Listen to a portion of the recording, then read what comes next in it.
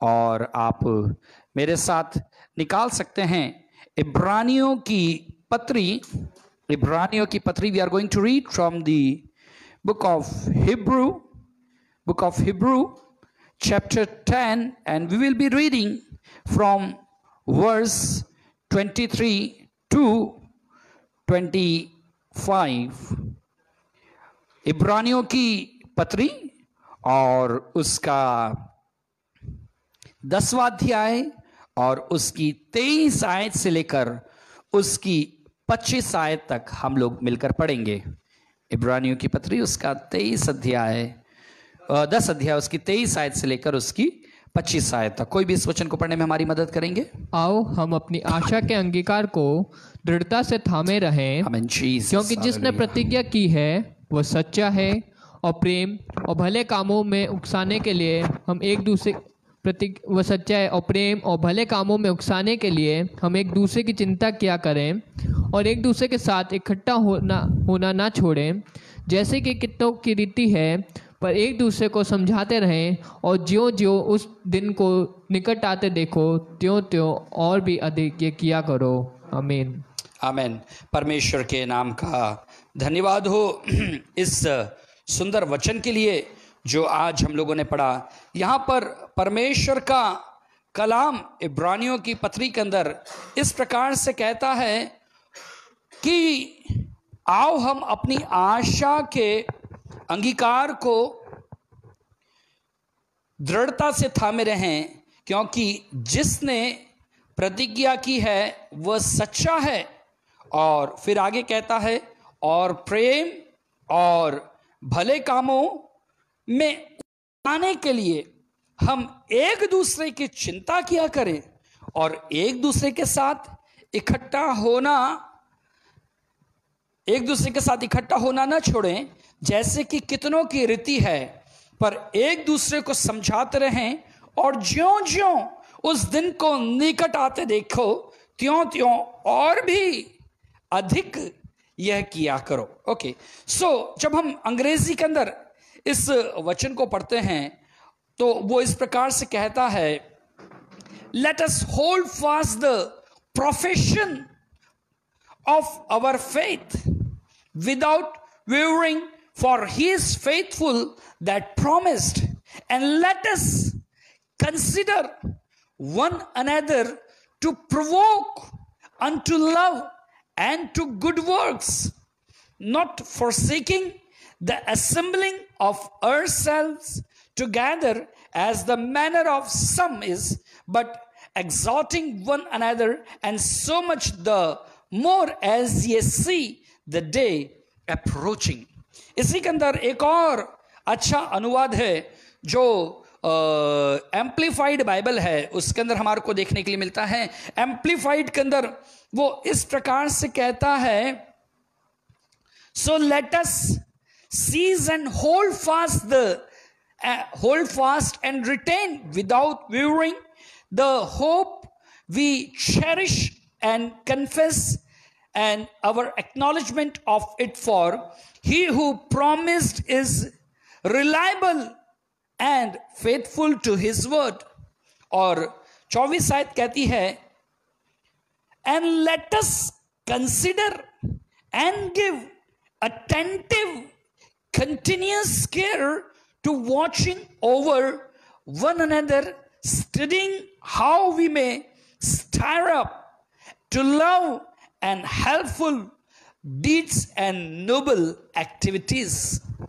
Stair up के पास में लिखा है स्टिमुलेट एंड इंसाइट, अर्थात अंग्रेजी में इस प्रकार से कहता है या हिंदी में इस प्रकार से कहता है। मैं विशेष करके 23 आयत के ऊपर आपका ध्यान लेकर आना चाहता हूं, जहां पर परमेश्वर का कलाम इस प्रकार से कहता है, और प्रेम और भले कामों में उस्काने के लिए, काय के लिए? भले कामों में उस्काने के लिए हम एक दूसरे की चिंता किया करें। Hallelujah, hallelujah.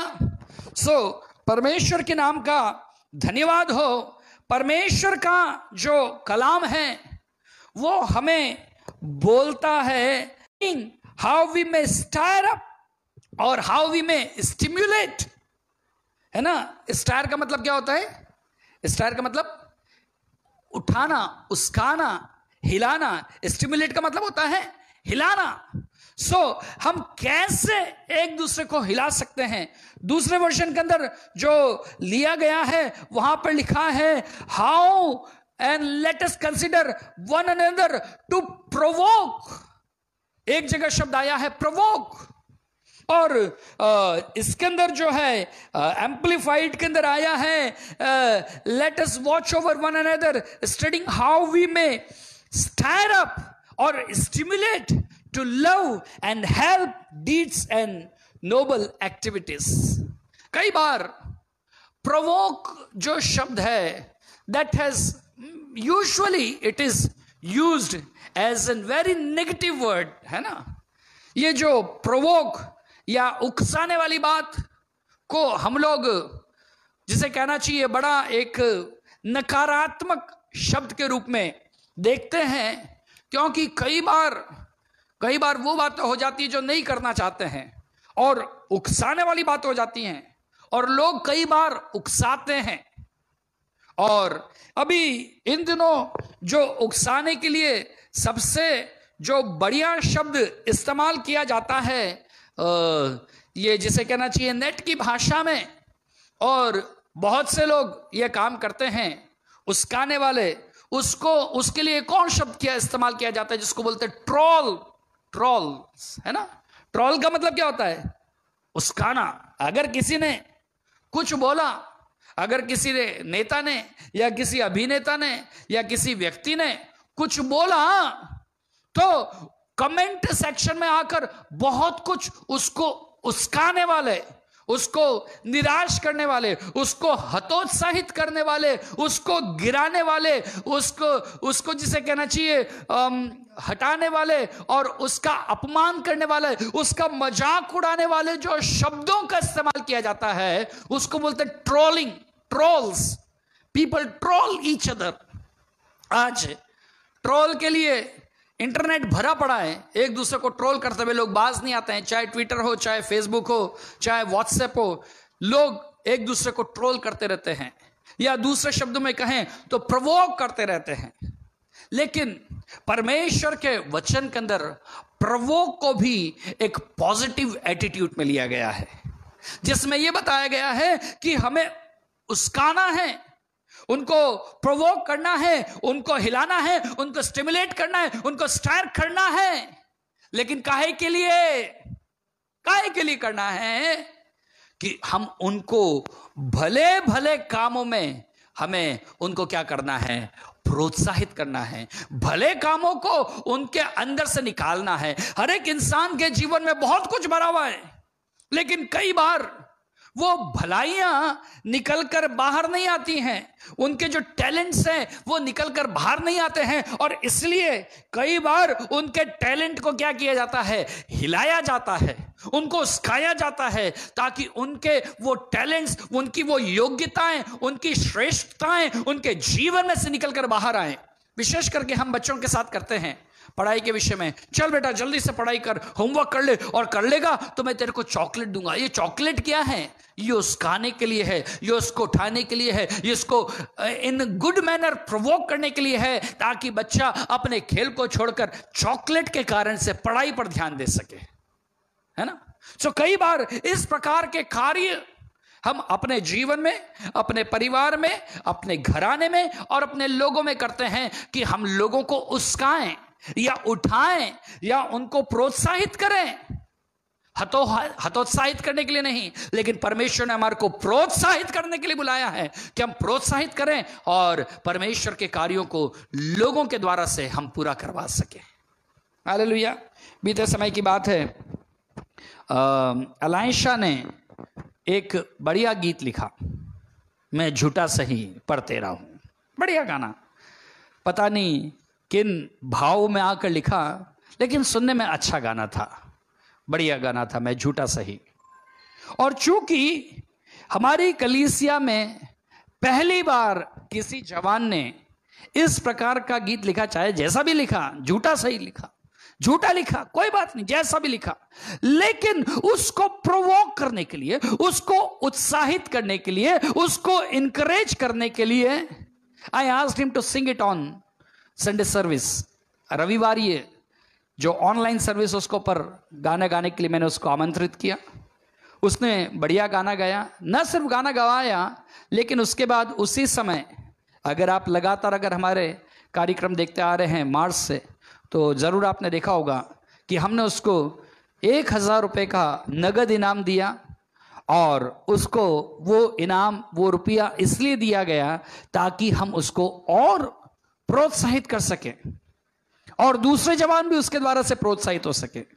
और उसका नतीजा यह हुआ, दूसरे दिन मेरा बेटा अर्पित भी डायरी लेके बैठ गया कि मैं भी गाना लिखूंगा। अब गाना का टैलेंट हो चाहे नहीं हो, लेकिन उस 1000 रुपए ने उसके अंदर के इस नए टैलेंट को जगा दिया। फिर आधा गाना लिख कर लाया और बोलता है आधा गाना हो गया, 500 रुपए मिल सकते हैं क्या? एनीवेज, गाना तो पता नहीं पूरा हुआ या नहीं हुआ, लेकिन कुल मिलाकर 75% उसने जरूर ले लिया। 700 750 रुपया थोड़ा थोड़ा इन इंस्टॉलमेंट करके वो गाने के लिए उसने ले लिया। उसके बाद मेरी बेटी को भी जोश आया कि पापा ने भैया को पैसे दिए, मेरे को भी देंगे। उसने भी बाइबल में से लेकर अध्याय लेकर उसको लिख दिया, क्योंकि वो सारे भजन ही है। बोला मैंने भी गाना लिखा है। अभी सारे बच्चों में एक जोश आ गया गाना लिखने के लिए। 1000 रुपया देते ही बच्चों के अंदर जोश आ गया, हम भी गाना लिखेंगे, हम भी गाना लिखेंगे। ये क्या है? दैट इज लाइक प्रोवोकिंग, लोगों को उठाना, लोगों को बढ़ाना, लोगों को प्रोत्साहित करना किसी भी रीति से। मैंने तो बच्चों को पैसा देकर प्रोत्साहित किया ताकि वो अपने छुपे हुए टैलेंट को बाहर निकाल सकें। आज भी दुनिया में ये जितने एडवर्टाइजमेंट है, ये क्या है? That all provokes you. They encourage you to buy their things. ये इतने एडवर्टाइजमेंट आते हैं, इतने बड़े बड़े स्टार आकर बोलते हैं ये बिस्किट अच्छा है, ये ड्रिंक अच्छा है, ये पेंट अच्छा है, ये गाड़ी अच्छी है, ये अच्छा है, वो अच्छा है, सब कुछ बताते हैं। ये सर्फ अच्छा है, ये साबुन अच्छा है, सब बताते हैं। They provoke you. They encourage you to buy their products. जब एक कंपनी अपने प्रोडक्ट के लिए, अपने उत्पाद के लिए लोगों को प्रोवोक कर सकती है, प्रोत्साहित कर सकती है, हिला सकती है, उनको स्टिमुलेट कर सकती है, उनको बोल बोल करके उनको इतना बाध्य कर सकती है कि लोग आकर उनकी कोल्ड ड्रिंक को पिए, उनके साबुन को लें, उनके वॉशिंग पाउडर से कपड़ों को धोएं, उनके पेंट को अपने घर पे लगाएं। तो हमें भी परमेश्वर का कलाम अपने वचन में 23 आयत में कहता है, 24 आयत में कहता है, as a people of God, परमेश्वर के लोग, परमेश्वर के बेटे और बेटी होने के कारण, प्रभु में होने के कारण, मसीही होने के कारण, ये हमारी एक नैतिक जिम्मेदारी है कि हम प्रेम और भले कामों में उसकाने के लिए एक दूसरे की चिंता किया करें। हमें प्रेम और भले कामों के लिए लोगों को इनकरेज करना है, हमें लोगों को प्रोवोक करना है, हमें लोगों को स्टिमुलेट करना है, हमें हिलाना पड़ेगा। कोई बैठा बैठा इनकरेज नहीं होता है, लेकिन एक अगुआ होने के नाते, एक लीडर होने के नाते, एक परिवार का मुखिया होने के नाते, एक पति होने के नाते, एक पत्नी होने के नाते, एक पिता होने के नाते, एक माता होने के नाते, ये आपकी नैतिक जिम्मेदारी है कि आप अपने लोगों को, आप अपने बच्चों को, आप अपने पति को, आप अपनी पत्नी को, आप अपने परिवार को, आप अपनी कलीसिया को, आप अपने पड़ोसियों को, लोगों को भले कामों के लिए प्रोत्साहित करें। You should encourage people for good deeds and for the good works. जब आप लोगों को प्रोत्साहित करेंगे, तब वो लोग भले कामों के लिए उठेंगे और भले कामों के लिए खड़े होंगे। बहुत सी बातें हैं जो हम कई बार हमारे लोगों के लिए करते हैं ताकि लोग जो हैं वो भले कामों में, अच्छे कामों के लिए आगे बढ़ सकें, भले कामों में वो उन्नति करने वाले हो सकें, भले कामों को वो करने वाले हो सकें। बाइबल में ऐसे बहुत से लोगों के विषय के अंदर हमारे को देखने के लिए मिलता है जिन्होंने भले भले कामों के लिए लोगों को इनकरेज किया, लोगों को प्रोत्साहित किया। और उसमें से कुछ लोगों के विषय में मैं जल्दी से आपको बताना चाहूंगा। मेरे साथ निकाल लीजिए निर्गमन की पुस्तक और उसका 14 अध्याय, the book of Exodus chapter 14 and we will be reading verse 13। कोई भी इस वचन को पढ़ने में मदद करेंगे। ये एक बहुत ही जाना पहचाना वचन है, सैकड़ों हजारों बार आपने पढ़ा होगा। Exodus chapter 14 verse 13 we are reading. Okay. मूसा ने लोगों से कहा, डरो मत, हाँ, खड़े खड़े वो उद्धार का काम देखो जो यहोवा आज तुम्हारे लिए करेगा, क्योंकि जिन मिस्रियों को तुम आज देखते हो उनको फिर कभी ना देखोगे। हाँ, यहां पर परमेश्वर का कलाम कहता है, जब मूसा के लोग, इजरायली कौम लाल समुद्र के सामने खड़ी है और एक बड़ी चिंता में, समस्या में और डर के बीच में, जब एक बड़ी जाति खड़ी है, उनको समझ में नहीं आ रहा है हमें क्या करना है, ऐसे समय में मूसा उनको प्रोवोक करता है, उनको उत्साहित करता है, उनको हिलाता है। ट्रोल नहीं करता है, ट्रोल नहीं करता है, ट्रोल नहीं करता है। तुम हमेशा रोते रहते हो, तुम हमेशा चीखते रहते हो, तुम हमेशा चिल्लाते रहते हो, ऐसा करके ट्रोल नहीं किया, लेकिन उनको प्रोत्साहित किया, उनको प्रोवोक किया, उनको उत्साहित किया। और उनको उत्साहित करते हुए कहता है, डरो मत, खड़े खड़े उद्धार का काम देखो जो यहोवा आज तुम्हारे लिए करेगा, और जिन मिस्रियों को तुम आज देखते हो उनको फिर कभी ना देखोगे। हो हालेलुया, क्या प्रोत्साहन है। परमेश्वर आज तुम्हारे लिए काम करने जा रहा है। तुम निराश हो, तुम डरे हुए हो, तुम थके हुए हो, तुम्हें लगता है तुम हारे हुए हो, लेकिन परमेश्वर तुमसे आज जिस प्रकार से कहता है, परमेश्वर तुम्हारे जीवन के लिए उद्धार का एक बड़ा काम करने जा रहा है। कितना प्रोत्साहन का वचन है। हालेलुया। हमारा एक बहुत ही प्रेम करने वाला, मुझसे बहुत प्रेम करने वाला मेरा एक आत्मिक संतान, मेरा एक आत्मिक बेटा है, राजेश आसवानी। बहुत प्रेम करता है, बहुत प्रेम करता है मुझसे, और पिता के समान वो आदर और प्रेम वो मुझसे रखता है। एक बार उसने बोला, भैया मेरे 3 पिता हैं, एक मेरा शारीरिक पिता, दूसरा मेरा आसमानी पिता, और तीसरे आप मेरे आत्मिक पिता, और मैं अपनी बातें शेयर करना पसंद करता हूं। जो बातें मैं मेरे पिता से नहीं कर सकता वो बातें मैं आपसे कर सकता हूं। सो कई बार उससे मिलता हूं, बात करता हूं, उसको प्रोत्साहित करता हूं। बीते समय के अंदर ये भाई बहुत निराश था, मिल भी नहीं रहा था, बात भी नहीं हो पा रहा था। फिर एक दिन उसके पास चला गया, दोनों ने साथ में बैठ के लेमोनीस पिया, नींबू का शरबत पिया, बैठ के साथ में बात किया।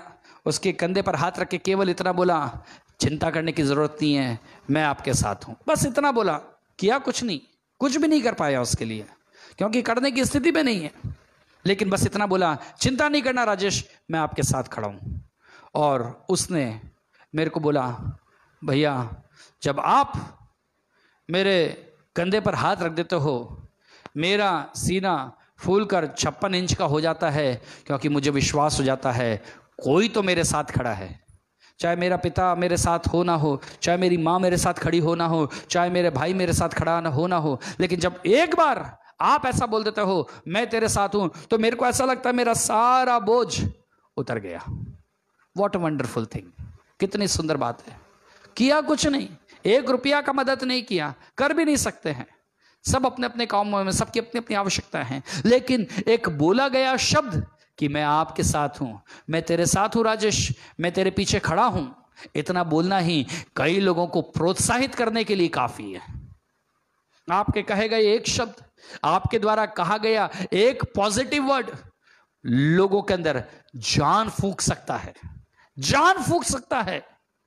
आपके बच्चे अगर निराश हो रहे हैं, रिजल्ट की टेंशन है, एक शब्द बोल देना, बेटा जितना पढ़ाई तूने करना था किया, जो मेहनत करना था किया, अब जब रिजल्ट आ रहा है तब टेंशन लेने की जरूरत नहीं है। अब जो भी रिजल्ट आए चिंता नहीं करना, हम तुम्हारे साथ खड़े हैं। आपका बच्चा कभी गलत स्टेप नहीं लेगा। लेकिन अगर आप लगातार ये बोलते रहे, आन दे तेरा रिजल्ट, बताती हूं फिर मैं तेरे को, नहीं तेरा तोड़ तोड़ के हड्डी पसलियां कर दी, अगर रिजल्ट खराब हो गया 90% नहीं आए, ये नहीं हुआ, मैं ये कर दूंगी, मैं वो कर दूंगी, मैं ये कर दूंगा, मैं वो कर दूंगा। बहुत से माँ बाप ऐसा करते हैं, मैं तेरे को ठेला दिला दूंगा, मैं तेरे को घास काटने भेज दूंगा, मैं तेरे को ये कर दूंगा, तो घर से निकाल दूंगा। आपका बोला हुआ शब्द बच्चे के सिर पर इतना भारी हो जाता है, कई बार कई जवान लड़के और लड़कियां रिजल्ट आने से पहले आत्महत्या कर लेते। उनको लगता पता नहीं अब हमारा क्या होगा। एक जवान लड़की, हमारे ही मसीह घराने की एक जवान लड़की, उसका एक बार रिजल्ट आने वाला था, आई थिंक सो 10th या 12th का था, मुझे याद नहीं, बहुत सालों पुरानी बात है। उसका रिजल्ट आने वाला था। उस समय में उतना इंटरनेट और ये नहीं हुआ करता था, तो किसी ने, उसकी एक दोस्त ने उसको ऐसे ही झूठ में बोल दिया रिजल्ट आ गया और तू फेल हो गई। And that same day, same time she went into her room and she suicide. उसने अपने कमरे में गई और तुरंत जाकर आत्महत्या कर लिया। केवल एक, किसी एक ने, उसकी एक मित्र ने बोल दिया तू फेल हो गई, तेरा रिजल्ट आया तो फेल हो गई, क्योंकि अच्छी पढ़ने वाली लड़की थी। एंड दोस्तों, सच्चाई ये थी, जब उसका रिजल्ट आया वो अपनी क्लास में टॉप किया था। She was the topper of her class. लेकिन बिना इस बात को जांचे, बिना इस बात को परखे कि मेरी सहेली जो बोल रही है वो सच है या झूठ है, अपना रिजल्ट को देखने तक का इंतजार नहीं किया और जाकर आत्महत्या कर लिया। Your word can kill a person और your word can give life to a person. आपके कहे गए शब्द एक इंसान को मृत्यु तक ले जा सकते हैं और आपके ही द्वारा कहे गए शब्द उसको मृत्यु में से निकालकर उसको जीवन में लेके जा सकते हैं। डिपेंडिंग ऑन योर वर्ड, आप कैसे शब्दों का इस्तेमाल कर रहे हैं, क्या कह रहे हैं। मूसा कहता है डरो मत, डरो मत, मत डरो, और खड़े खड़े परमेश्वर के उद्धार का वो कार्य देखो जो यहोवा आज तुम्हारे जीवन के लिए करेगा।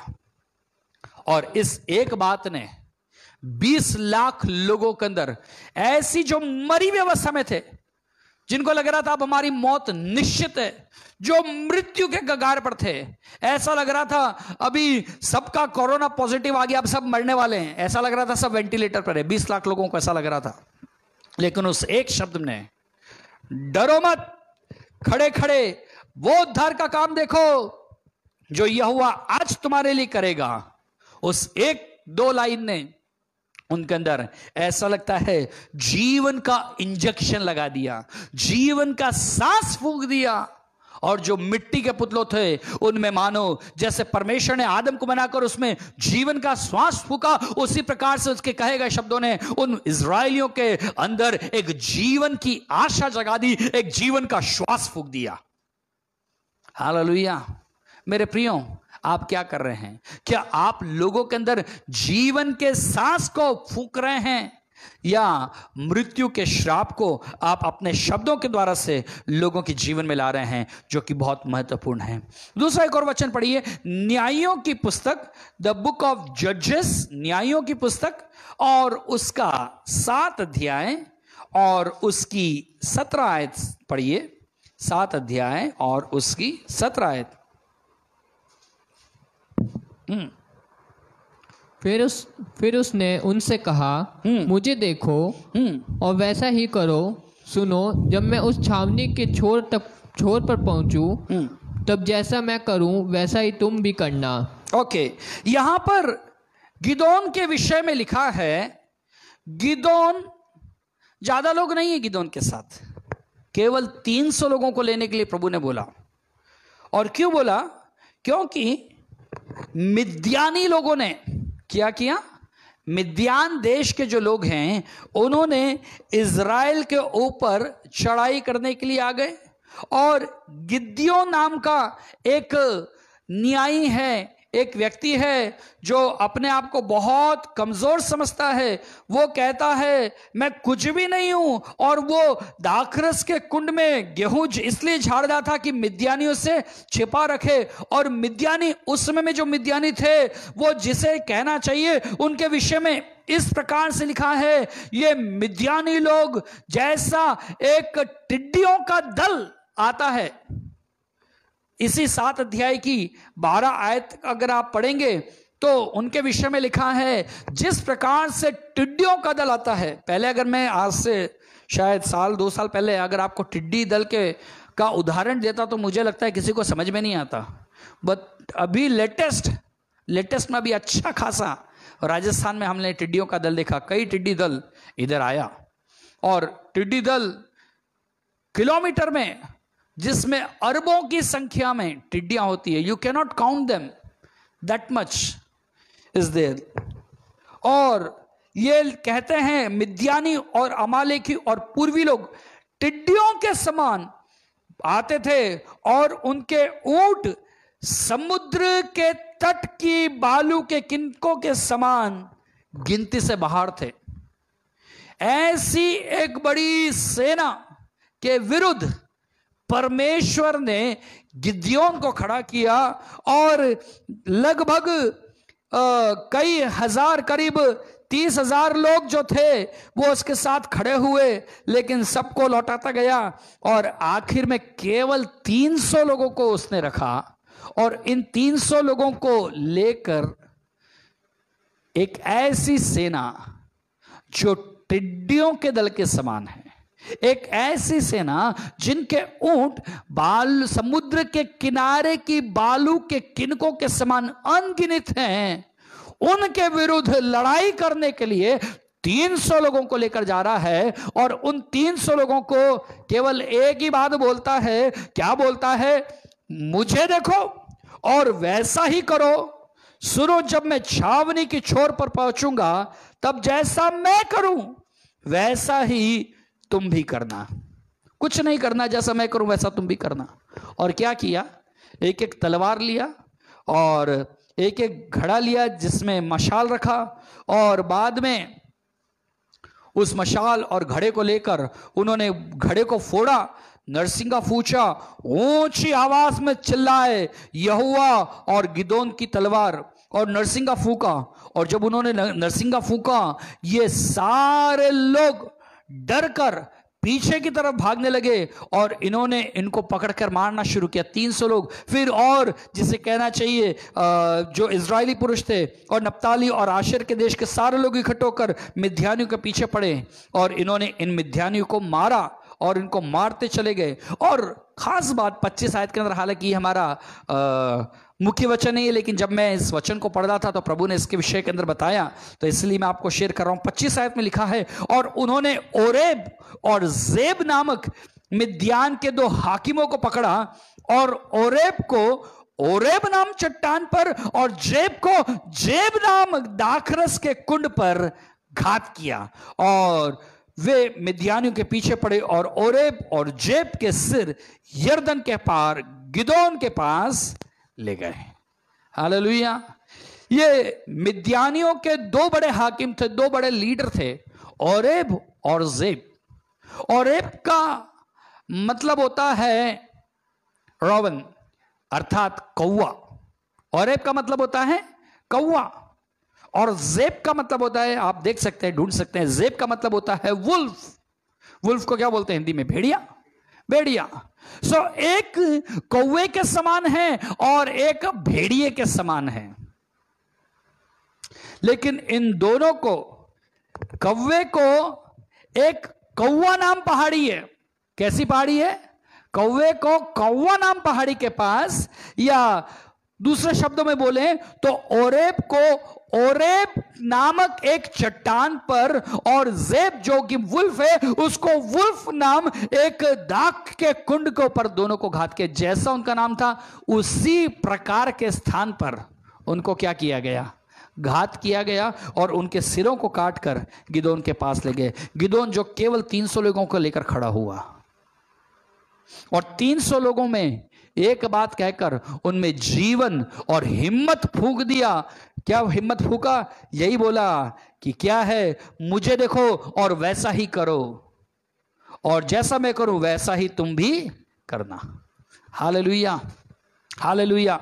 और उस एक बात के द्वारा उन्होंने एक बड़ी विजय को उन्होंने पाया। एक और अद्भुत उदाहरण, एक प्रोत्साहित करने का, इनकरेज करने का एक अद्भुत उदाहरण हमारे को योनातान के विषय के अंदर भी देखने के लिए मिलता है। और अगर आप पहला शमूएल उसका 14 अध्याय और उसकी 6 आयत अगर आप पढ़ें और 7 आयत पढ़ें तो आपको यहां पर मालूम पड़ेगा, योनातान जो कि शाऊल का पुत्र है और शाऊल के पास तो करीब 600 लोग हैं, और दूसरी तरफ जो है जिसे कहना चाहिए पलिश्ती हैं, पलिश्तियों की बड़ी चौकी है जहां पर एक विशाल सेना खड़ी है। ऐसे में योनातान और योनातान के साथ योनातान के हथियार या ढाल, हथियार ढोने वाला एक जवान, ये 2 ही जने, कितने जने हैं? योनातान, और योनातान के साथ योनातान का हथियार ढोने वाला एक जवान, ये 2 जने हैं। अभी योनातान इस अपने हथियार ढोने वाले एक आदमी को इनकरेज करता है। क्या इनकरेज करता है? उसको प्रोवोक करता है। क्या प्रोवोक करता है? पढ़िए 6 आयत, 6 और 7 आयत। तब योनातान ने First Samuel, we are reading from First Samuel chapter 14 and we are reading verse 6 and 7.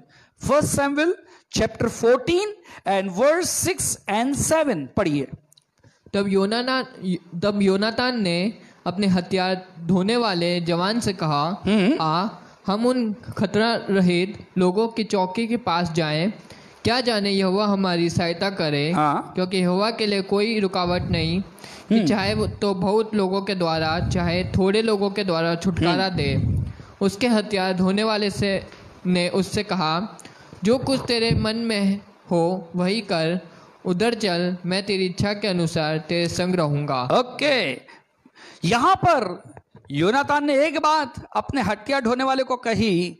उसने कहा, यहोवा के लिए कोई रुकावट नहीं, चाहे तो बहुत लोगों के द्वारा चाहे थोड़े लोगों के द्वारा छुटकारा दे। एक मंत्र योनातान ने अपने इस सेवक के जीवन में फूंक दिया, और वो मंत्र था, परमेश्वर कुछ भी कर सकता है। और अगर परमेश्वर को कुछ करना है तो उसके लिए बहुत ज्यादा लोग या बहुत थोड़े लोग मायने नहीं रखते हैं। परमेश्वर चाहे तो बहुत सारे लोगों को भी अपने कार्य के लिए इस्तेमाल कर सकता है, या परमेश्वर चाहे तो थोड़े लोगों के द्वारा भी अपने कार्यों को पूरा कर सकता है। Hallelujah, hallelujah. और परमेश्वर का कलाम कहता है, चाहे तो बहुत लोगों के द्वारा चाहे थोड़े लोगों के द्वारा छुटकारा दे। तू क्या मेरे साथ चलने की हिम्मत रखता है? 2 of us we will go, हम दोनों मिलकर पलिश्तियों की चौकी में जाएंगे। और वचन कहता है, जब आप इस पूरे वचन को पढ़ेंगे तो वहां पर ऐसा लिखा है, आगे पढ़ते हैं, जब वो वहां पर गए और परमेश्वर के वचन के अनुसार उन्होंने किया, 14 आयत में लिखा है, यह पहला संहार था जो योनातान और उसके हथियार ढोने वाले के द्वारा हुआ, और उसमें आधे भीगे भूमि में 20 एक पुरुष मारे गए, और छावनी में और मैदान पर और सब लोगों में थरथराहट हुई, और चौकी वाले और आक्रमण करने वाले भी थरथराने लगे, और भूकंप भी हुआ और अत्यंत बड़ी थरथराहट हुआ। 14 अध्याय उसकी 14 और 15 आयत। आधे बीघे में उन्होंने क्या कर दिया? 2 जनों ने मिलकर 20 लोगों को मार डाला, और उस 20 के मारने से पूरा एक भूकंप सा पलिश्तियों की छावनी में आ गया। Hallelujah, hallelujah. आपके 2 शब्द एक व्यक्ति को प्रोत्साहित कर सकते हैं, और वो प्रोत्साहित व्यक्ति अगर चाहे तो दुश्मनों के खेमे में एक थरथराहट, एक घबराहट पैदा कर सकता है। हालेलुया, मेरे प्रियो, it's all depend how you are dealing with people. आप अपने लोगों के साथ कैसा बर्ताव करते हैं, आप अपने लोगों के साथ कैसा व्यवहार करते हैं, ये सारी बातें उसके ऊपर आधारित है, उसके ऊपर निर्भर है। इसी प्रकार से दाऊद के विषय में के अंदर अगर आप पढ़ें, इसी के अंदर आगे जब आप पढ़ेंगे 17 अध्याय के अंदर, 1 Samuel chapter 17, and if we will read from verse 45 to 47, पहला शमूएल 1 Samuel chapter 17, 17 अध्याय, and we are reading from verse 45, 46 and 47, 45, 46 और 47 आयत पढ़िए। दाऊद ने पलिश्ती से कहा, तू तो तलवार और भाला और सांग लिए हुए मेरे पास आता है, परंतु मैं सेनाओं के यहोवा के नाम से तेरे पास आता हूँ, जो इजरायली सेना पास आता हूँ, जो इजरायली सेना का परमेश्वर है, और उसी को तूने ललकारा है। आज के दिन यहोवा तुझको मेरे हाथ में कर देगा, और मैं तुझको मारूंगा और तेरा सिर तेरे धड़ से अलग करूंगा। और मैं आज के दिन पलिश्ती सेना के शव आकाश और पक्षियों और पृथ्वी के जीव जंतुओं को दे दूंगा। तब समस्त पृथ्वी के लोग जान लेंगे कि इज़राइल में एक परमेश्वर है, और ये समस्त मंडली जान लेगी कि यहोवा तलवार या भाले के द्वारा जयवंत नहीं करता, इसलिए कि संग्राम तो यहोवा का है, और वही तुम्हें हमारे हाथ में कर देगा। हालेलुया। सो यहाँ पर दाऊद जब पलिश्ती गोलियात दाऊद से लड़ने के लिए आया, वो कहता है तू तो जिसे कहना चाहिए वो उसको कोसने लगा और इज़राइल के देवताओं को, परमेश्वर को कोसने लगा, और वो दाऊद से कहता है मैं तेरा मांस आकाश के पक्षियों और वन पशुओं को दे दूंगा। तो दाऊद उसको कहता है तू तो भाला और सांगा लिए हुए मेरे पास आता है, परंतु मैं सेनाओं के यहोवा के नाम से तेरे पास आता हूं। और उससे भी महत्वपूर्ण बात थी, वो ये थी, वो 47 आयत के अंदर कहता है, 47 में कहता है यह समस्त मंडली जान लेगी। जब दाऊद बात कर रहा है, दाऊद के पीछे कौन खड़े हुए हैं? दाऊद को कौन देख रहे हैं? शाऊल, और शाऊल की पूरी सेना, सबकी नजरें अभी किसको पर लगी है? दाऊद को पर लगी है। यह छोटा सा लड़का दाऊद, यह 5 पत्थरों को लेकर एक विशाल गोलियात से लड़ने के लिए जा रहा है, और जब यह लड़ने जा रहा है, हर एक व्यक्ति की निगाहें और कान इन दोनों योद्धाओं को पर लगे हैं। एक योद्धा कहता है क्या मैं कुत्ता हूं जो तू लाठी लेकर मेरे पास आता है? मैं तेरे को मारकर तेरा मांस आकाश के पक्षियों को खिला दूंगा। लेकिन दाऊद कहता है समस्त मंडली जान ले कि यहोवा तलवार या भाले के द्वारा जयवंत नहीं करता। दाऊद के कहे गए शब्द शायद इजरायली लोगों के अंदर एक जीवन का संचार करने लगे। जब वो ये डरते थे कि ये पलिश्ती हमारे को मार डालेंगे, ये बड़े विशालकाय लोग हमारे को हरा देंगे, ऐसे में दाऊद के द्वारा कहा गया एक एक शब्द जैसे उनके अंदर एक जीवन का श्वास फूंकने लगा, उनके अंदर हिम्मत को जाने लगा, उनको बल और ताकत और सामर्थ्य भरने लगा। दाऊद कहता है समस्त मंडली जान लेगी कि यहोवा तलवार और भाले के द्वारा जयवंत नहीं करता। अगर आप सोचते हो कि तलवार के द्वारा मैं ये जीतूंगा, मैं भाले के द्वारा अपने संग्राम को जीतूंगा, तो आज परमेश्वर कहना चाहता है, परमेश्वर समस्त मंडली जान ले कि यहोवा तलवार और भाले के द्वारा जयवंत नहीं करता। क्योंकि इसलिए कि संग्राम तो यहोवा का है और वही तुम्हें हमारे हाथ में कर देगा। मेरे प्रियो, इस एक शब्द ने इजरायलियों के अंदर एक नई जीवनी फूंक दिया, एक नया जीवन फूंक दिया। और जब उसने उसको मार दिया, उसके बाद सारे इजरायली पुरुष भी 52 आयत में लिखा है, इस पर सारे अभी तक जो चुप चुप बैठे हुए थे, जो डर रहे थे, जो घबरा रहे थे, जो अपने अपने तंबुओं में दुबके हुए थे, 40 दिन से कोई सामना करने के लिए आ नहीं रहे थे, अब इन 40 दिन से छुपे हुए और उदास और निराश और डरे हुए लोगों के अंदर एकदम जैसे कोई तो एक नई जान आ गया। और 52 आयत में लिखा है, इस पर इजरायली और यहूदी पुरुष ललकार उठे। अभी तक तो बुदबुदा भी नहीं रहे थे, लेकिन जब दाऊद ने गोलियात को मार दिया तो ये लोग ललकार उठे, क्योंकि दाऊद के शब्दों ने उनके अंदर एक नई जोश, एक नई जान उनके अंदर फूंक दिया था। और उसके बाद वो एक्रोन के फाटकों तक पलिश्तियों का पीछा करते गए और घायल पलिश्ती शारेम के मार्ग में और गत और एक्रोन तक गिरते गए, और पलिश्तियों को, इजरायली पलिश्तियों का पीछा छोड़कर उनके डेरों को लूटा और उस बड़े गोलियात के सर को यरूशलेम में लेकर आ गए और उसके हथियार भी अपने डेरे में जमा कर लिए।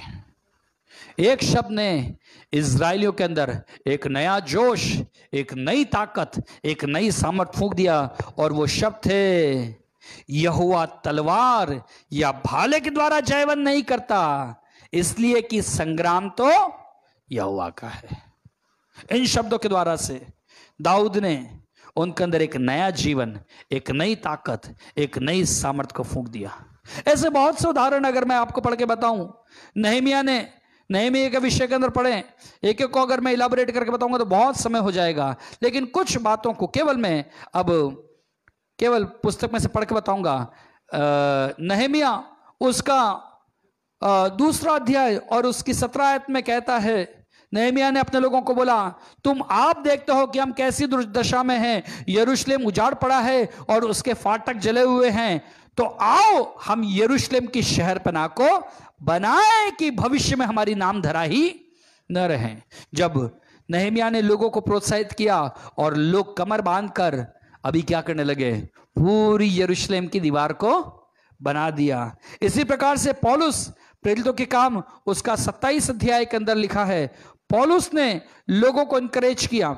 ऐसा हुआ कि ये लोग, पौलुस तो बंदी था और ये यात्रा में थे, ये रोम जा रहे थे, और रास्ते में ये जब क्रेते से निकले तो 27 अध्याय के अंदर लिखा है, जब वे निकले, 13 आयत से अगर पढ़े तो ये लोग क्रेते से निकले तो रास्ते में कुछ दक्षिणी हवा, समुद्र में तूफान आने लगा, दक्षिणी हवा बहने लगी और क्रेते के पास से जाने लगे, और थोड़ी देर में 14 आयत में लिखा है, जमीन की ओर एक बड़ी आंधी उठी जो यूरकुलीन कहलाती है, और जब आंधी जहाज पर लगी तो उसके सामने ठहर ना सका और वे बहते रहे, और आखिर में बहुत समय बीत गया, 14 दिन बीत गए, किसी ने कुछ खाना खाया नहीं, कुछ पिया नहीं, और बड़ी दुख में थे।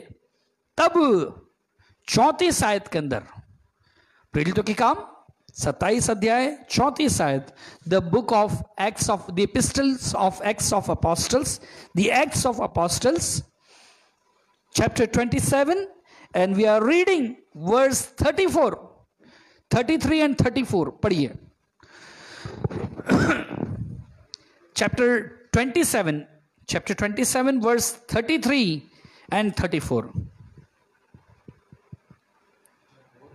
तो जब भोर होने पर था तो पौलुस ने यह कहकर सबको भोजन करने के लिए समझाया, और 14 दिन हुए कि तुम आज देखते देखते भूखे रहे और कुछ भोजन न किया, इसलिए तुम्हें समझाता हूँ कि कुछ खा लो जिससे तुम्हारा बचाव हो, क्योंकि तुम में से किसी के सिर का एक बाल भी न गिरेगा। हाँ, पौलुस ने उनको कैसे प्रोत्साहित किया?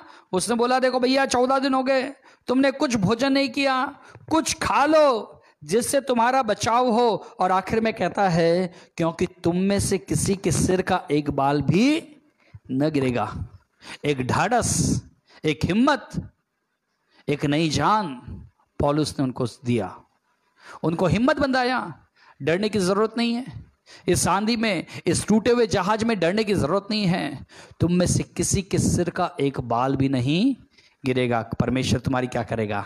सहायता करेगा। और उसी वचन के अनुसार अगर आप 64 आयत पढ़ें तो वचन में लिखा है कि जब वो जहाज टूटा भी, धक्का भी खाया, सब कुछ हुआ, लेकिन सब तैरकर कूदकर किनारे पर निकल गए, और बाकी कोई पटरों पर, कोई जहाज की अन्य वस्तुओं के सहारे निकल गया। इस रीति से सब कोई भूमि पर बच निकले, एक भी व्यक्ति मरा नहीं, एक भी व्यक्ति नाश नहीं हुआ।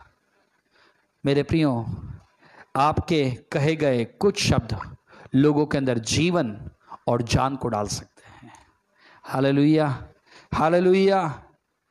इब्रानियों में जैसा हम लोगों ने परमेश्वर के वचन से पढ़ा, मेरे प्रियो, परमेश्वर का कलाम हमारे से इस प्रकार से कहता है, पढ़िए 24 आयत, और प्रेम और भले कामों में उस्काने के लिए हम एक दूसरे की चिंता किया करें।